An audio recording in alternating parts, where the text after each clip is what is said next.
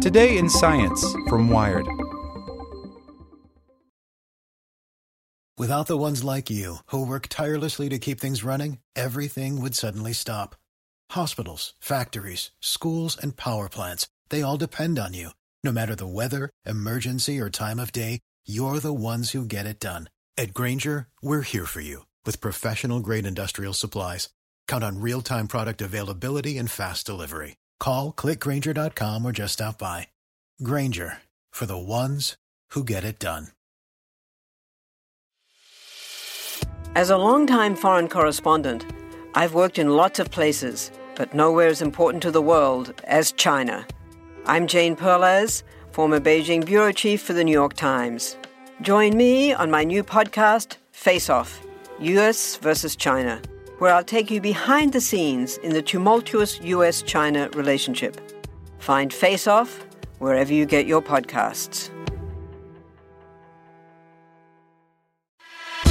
Here's today's spoken edition of Wired. Fighting a wildfire in Texas, building a network to connect 40 million people to the internet, cutting pollution with chainsaws. Hear Chubb customers tell their stories at chubb.com/podcast. And stay tuned after the show to hear how a family moved to Napa and created one of the largest private wineries in the world. Soft robots acquire origami skeletons for super strength. By Matt Simon. I can't sit here and promise you that the robot apocalypse isn't coming, that the machines won't eventually rise up and overthrow their makers. But what I can promise you is that not all of them will be able to punch you out. Because robots are going soft. Like, literally soft. Controlled with liquid or air instead of traditional motors. It's called soft robotics, naturally, and it's hot at the moment. Problem though, without the rigidity and powerful motors of your typical robot, soft robots have been weak. That is, until now. Researchers at the MIT Computer Science and Artificial Intelligence Laboratory and Harvard's Weiss Institute have developed a new kind of soft robotic muscle inspired by origami and awesomeness. It's essentially a bag filled with air, inside of which is an origami structure that functions as a skeleton. By pumping air in and out, the researchers can get the muscle to lift 1,000 times its own weight. By comparison, a more traditional robot arm like the super popular UR-10, which weighs in at 64 pounds, can lift a third of its weight. That's really amazing. If you think about it, you lift 1,000 times more than what you weigh, says roboticist Daniela Roos of MIT CSAIL. So we think that this will be really transformational for how we use soft robots in manufacturing, in homes, in everyday life. The secret is that skeleton. Without it, you could get a soft robotic muscle to contract, sure. Think Baymax from Big Hero 6, who can deflate and squeeze through windows. But in reality, a soft robot like that wouldn't be very strong. The skeleton gives you both strength and the ability to start messing with how the muscle moves. So, for instance, if you want to do a straight uplifting motion, an accordion-style skeleton might work best. But you might also 3D print other origami shapes to execute other maneuvers. Through those different patterns, we're able to actuate rotational motions or twisting motions, Roos says.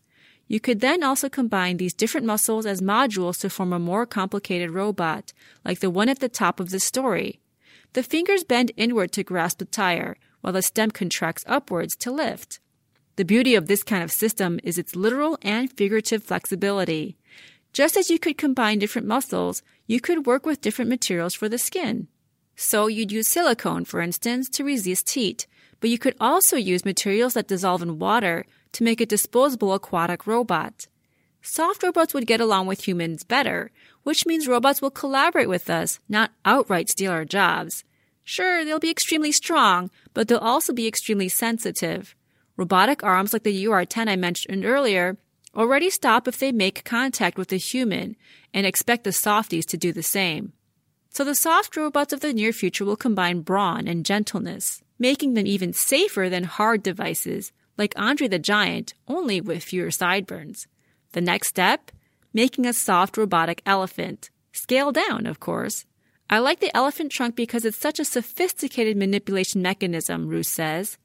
Let's also get a robotic avatar of Andre the Giant while we're at it. Maybe Andre riding an elephant. Yeah, there we go. This podcast was made possible by Chubb. Hear how this family created one of the largest private wineries in the world right now. We started making wine in 1948, one bottle at a time. Today, we produce nearly 20 million cases a year.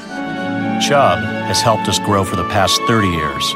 They helped us prevent equipment problems during harvest and provided guidance when we started exporting internationally. Now we're working with them on cybersecurity. My grandfather taught me to make a wine that over-delivers. Chubb over-delivers. Hear more stories at chubb.com/podcast.